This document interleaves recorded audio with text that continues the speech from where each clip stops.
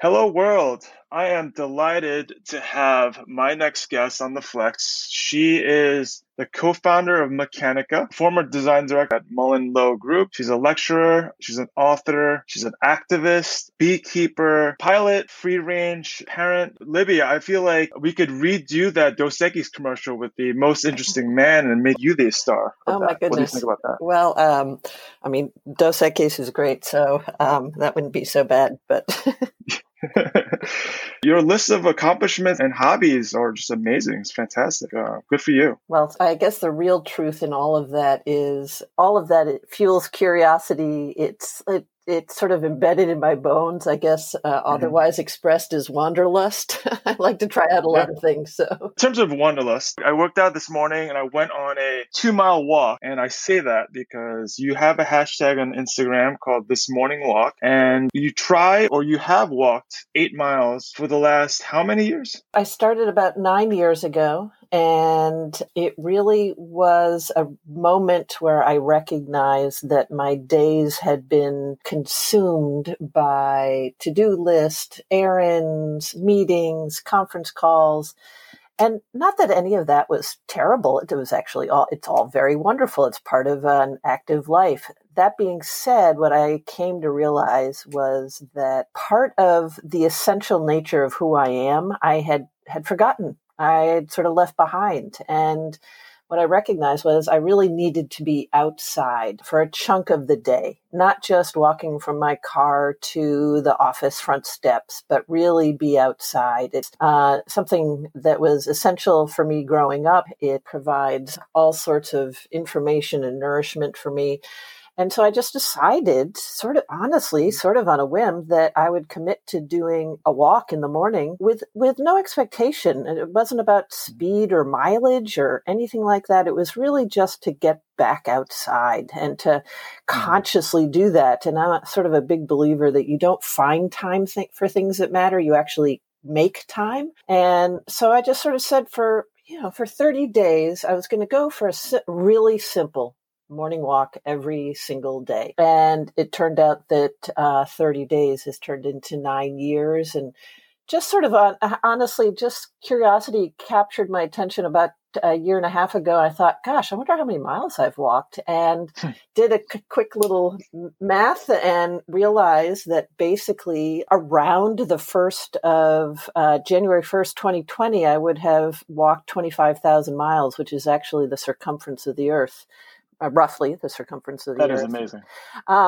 Well, it is only, the mileage isn't amazing. There's probably many runners who've done it. I have many friends who, have been doing this practice well before I even dialed into it. But here I am. I think the thing that's really helpful is to, I just said I'm going to do it every day regardless. So there was none of that morning like, oh my gosh, I don't feel like it, or it's too cold.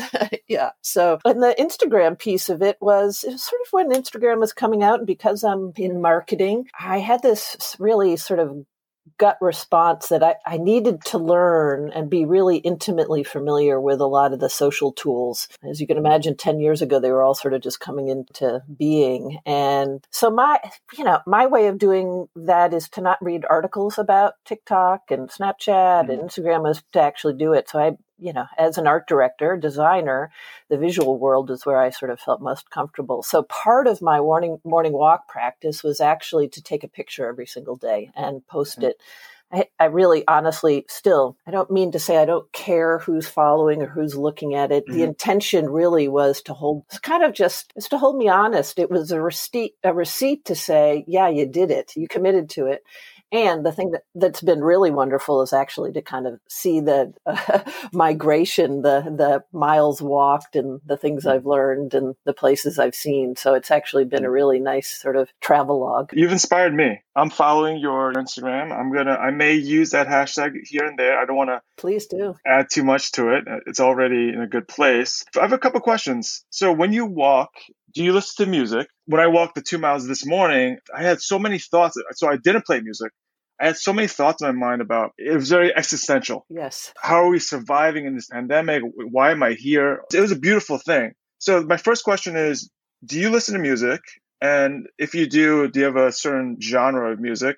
And B, what if you miss a day? So that it's an incredible thing that you've been doing, but you're also putting a lot of pressure on doing it. And if you miss a day, it could be for an injury or something, that might be devastating for you, right? Well, both great questions. So to answer the first part of the question, I would say 50-50. I'm listening to something as I walk, podcast, music. I at times have listened to a lot of books because I'm out there for an hour to two. So it's, but I will say during this COVID time, just as you acknowledged, I haven't been listening to anything. I don't even take my earbuds with me. And prior to COVID, there were times when I would listen to music, but really not only is it about getting outside, but it's actually kind of creating the space to problem solve, to think things through. And if I'm listening to music or a book on tape, I don't tend to dive as deeply into something. I will say it's a place to be creative. It's a place to play with ideas. So it's a great question. I think that over the course of the 9 years, I think it's been 50-50% of the time that I'm listening to something. The other time, no, I really don't. I'm really just in my own body. And so, and your question about would it be devastating if I didn't go? I would feel really off kilter if I didn't go. Now, pre-COVID, because of work, I travel a lot. So one could say, well, how do you do a morning walk if you're getting up at 5 and going to the airport? I have to say, I try not to be really judgmental or critical about the length or the place or the time. So, the literal truth is there is walking every single morning. Is it the same route every morning? No. Sometimes it's, I'll get off an airplane, I'll fly west, I'll get off the airplane in LA, and wherever I land, I go for a walk. And I will say, there's something very intimate about landing in a new place. And the first thing you do is get to know the neighborhood in a more intimate way rather than, hopping in a car and flying all over the city. So the truth of the matter is I've never missed a day. That is not to say that every single walk has been as intentional, or 8 miles for that matter. On average, it's 8 miles. But yeah, I would feel very off kilter and honestly kind of pissed off if I did. At the end of the day, it's about you, right? You're not proving something to someone else. Whatever you think a walk is, that's what matters. It doesn't matter if you're on a podcast telling somebody that you've walked 8 miles. That doesn't matter. No, it doesn't matter. Honestly, it's a moving meditation, right? You think about protesters, pilgrims, monks. They all use walking as a form of keeping the body movement while you think of things, process things. So you're right. The mileage doesn't matter. Yeah, it really is a much more elemental act.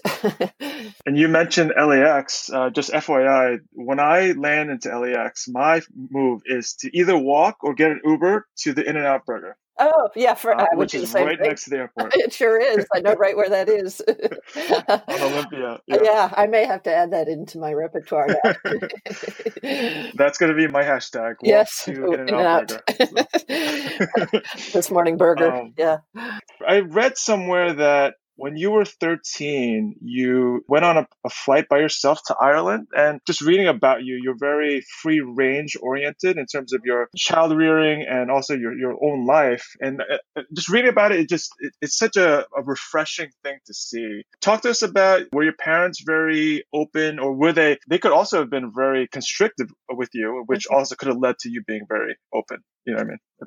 Yeah, it sure does. It's a great question. I wonder why you say that's very refreshing. I'm curious about why. Not everyone's like that.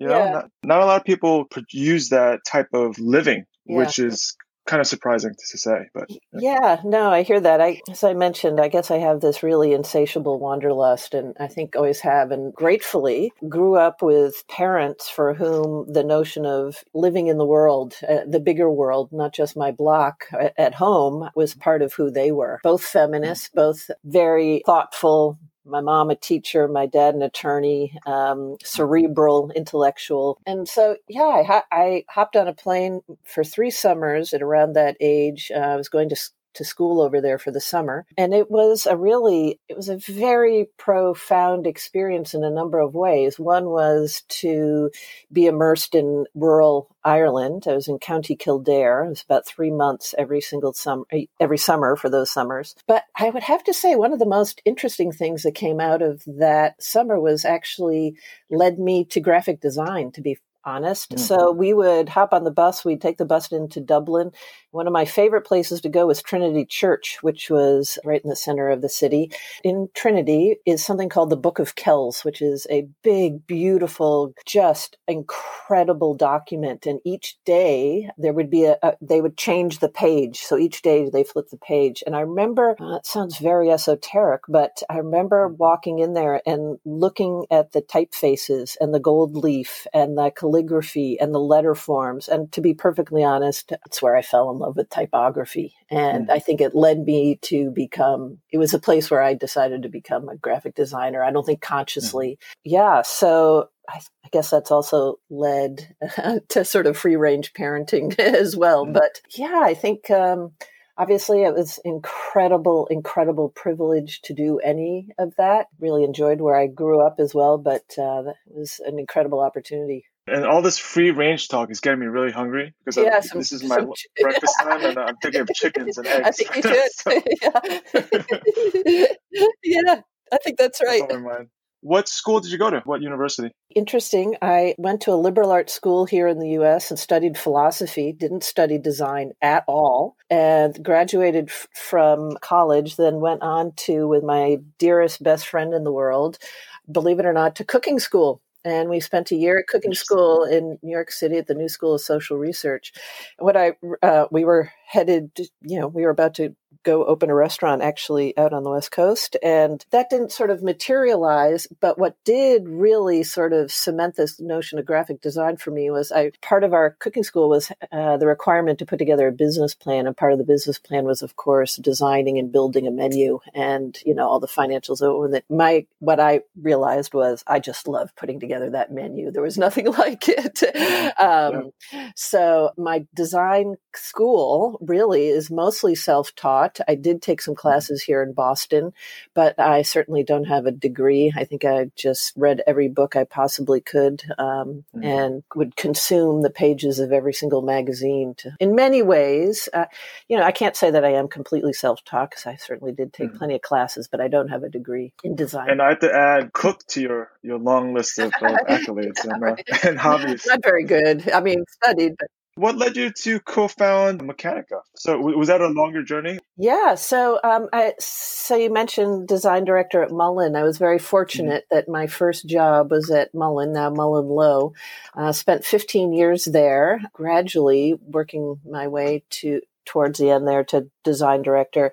And boy, was that an absolutely magical place to start. I was surrounded by, I would argue, some of the best writers, art directors, creative directors. Jim Mullen, who is just an incredible entrepreneur. And then after 15 years, some colleagues and I, my two co-partners at Mechanica, decided that why not? Let's give it a go. We were at that age where it seemed appropriate. And quite honestly, as I always say, it was not about leaving Mullen. Mullen was absolutely fabulous, is absolutely fabulous. It was just sort of a little bit of an appetite to sort of say, hey, could we give it a go? And yeah, and 16 years later, Mechanica is still chugging along. So yeah, it's incredible. What's the origins of the name? I'm just curious. Yeah. So when we were talking about putting together sort of a branding firm, we would always talk about the mechanics of branding, that it's actually a machine, right? There's parts and pieces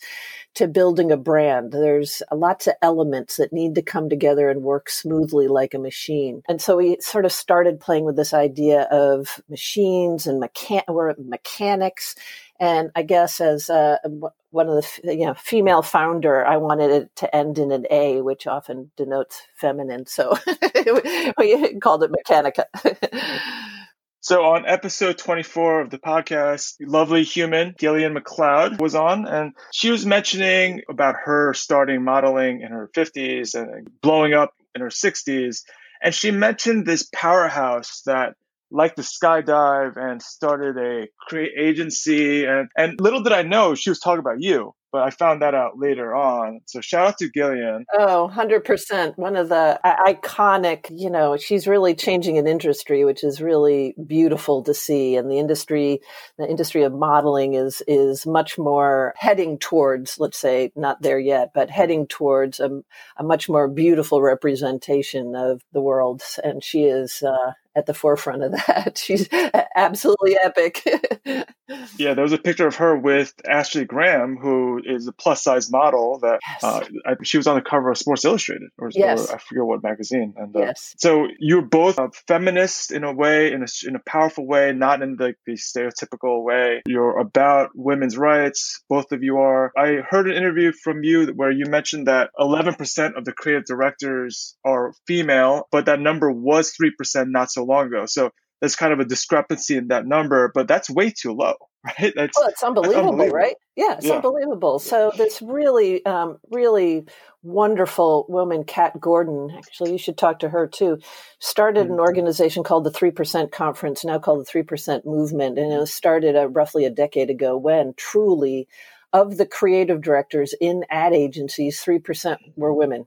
And you're right. It's maybe even crept up a little bit beyond 11% at this point in 2020, but it's kind of a shocking number. Well, I guess in the world as we live, maybe it isn't shocking. It's too bad. And certainly one of the real discrepancies is, needless to say, women are responsible for 80% of purchases made in this, in some way or another, whether they influence, whether they actually decide, whether they actually purchase. So it just feels like a mismatch there, right?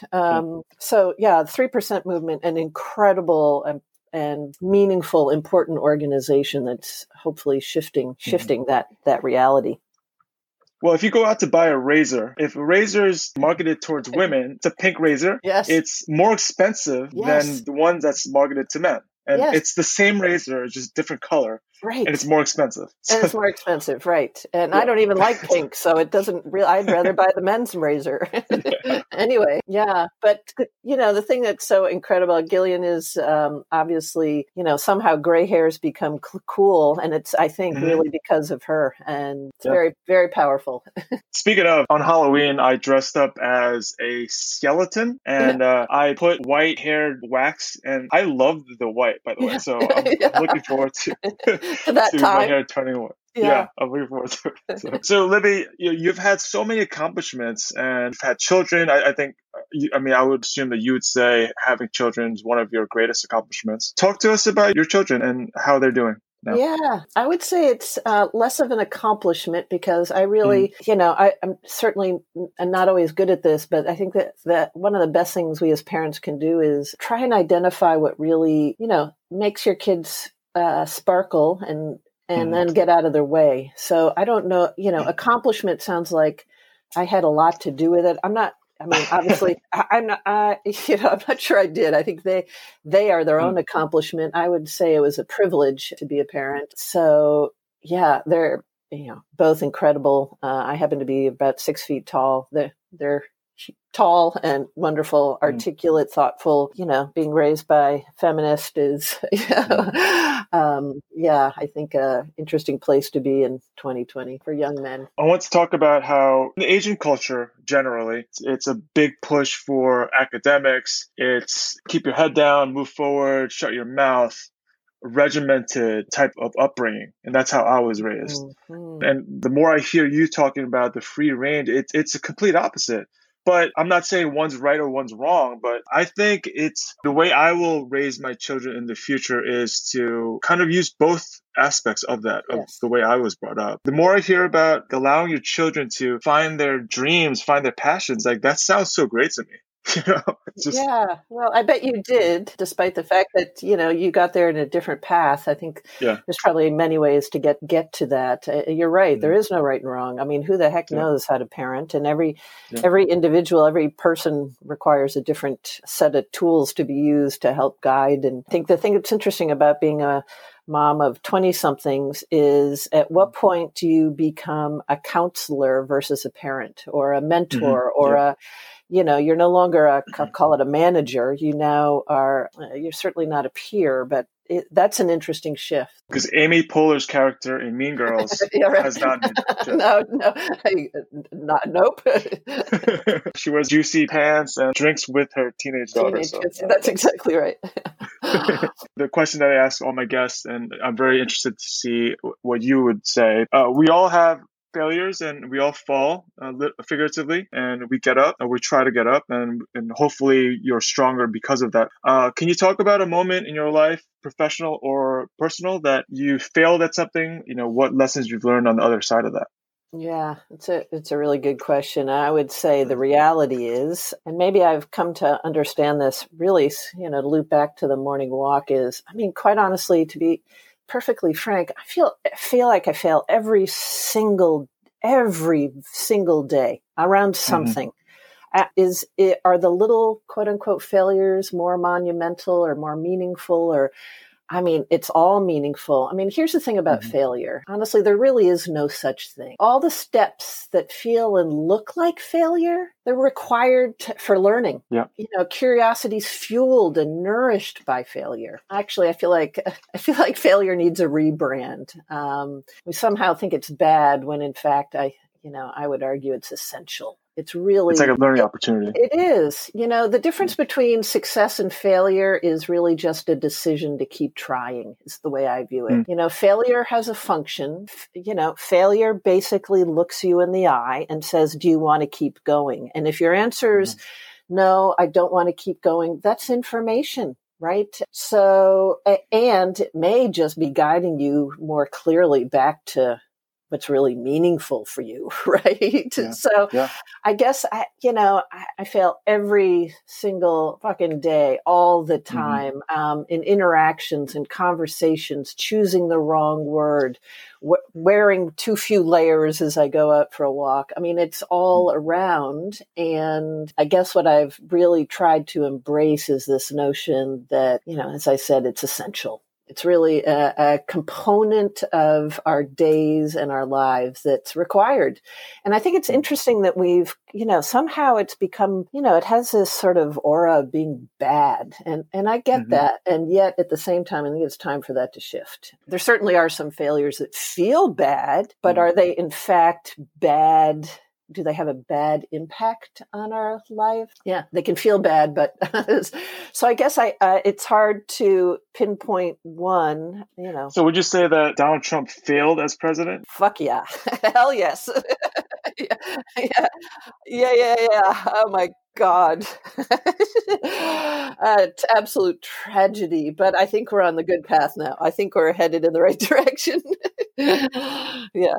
In my mind, I'm going to rebrand the word failure. Yeah, totally. I would say, I went totally gray when I was in my early 30s. I can't tell you how many people said, oh my gosh, you'll never be successful if you have gray hair. And so that was portrayed to me as some kind of professional failure. I'm really reaching here, but in a way it's, I don't want to say my gray hair is a failure, but it's interesting how people portray for you or project onto a situation something that they think for you is a failure. So for somebody that has so much wisdom and experience as you do, I would be remiss to not ask you if you had any advice for younger people that want to get into advertising or PR or strategy. If you have any advice for them, whether they're in school or they're out of school.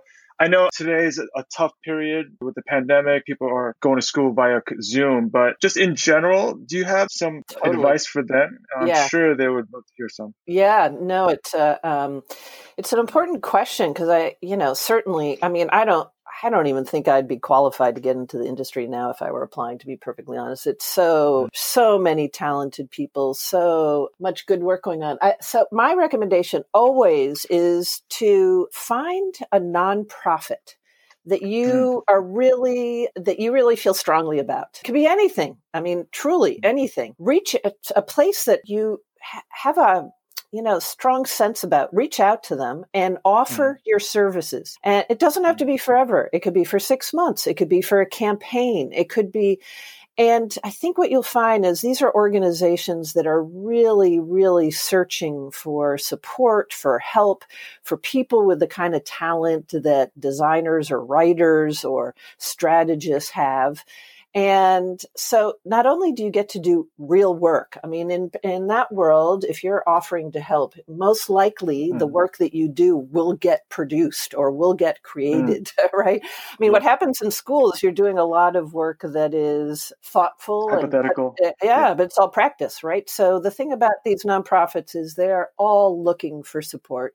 Your work will actually get produced and you get a real life experience with clients, having to navigate the ins and outs, ups and downs, around the corner of working with a client. So it might be reach out, commit to 6 months of, I don't know, call it 3 or 4 hours a week of whatever you can help with.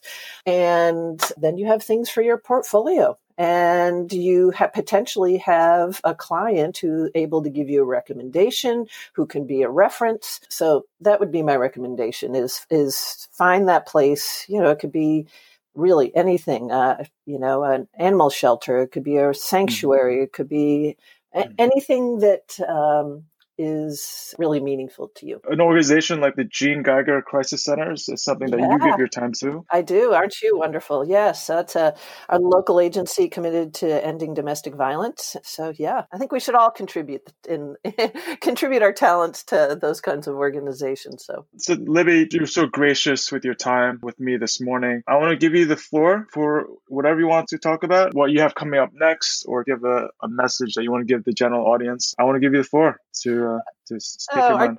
Aren't you lovely? Well, I guess if you are at all inspired by going for a walk in the morning, feel free to join me. Send me a little note. Come on over to Park here. Park is my middle name, and send a message. I love hearing when people are out and about. I'm glad you went for one this morning. And I'm also, super happy if somebody reaches out and would like a little bit of time to talk through, look at their portfolio. So I'm happy to do that as well. Yeah. Mentorship is so important these days. It is. Thank you so much for offering that. I'm sure people will respond for sure. Yeah, of course. Libby, be safe. Happy Thanksgiving. So we're taping this on a Tuesday, Thanksgiving week. I hope you stay safe. We'll meet someday on a walk. I would love it. That would be absolutely terrific. Thank you for this great conversation, and you as well. Stay safe.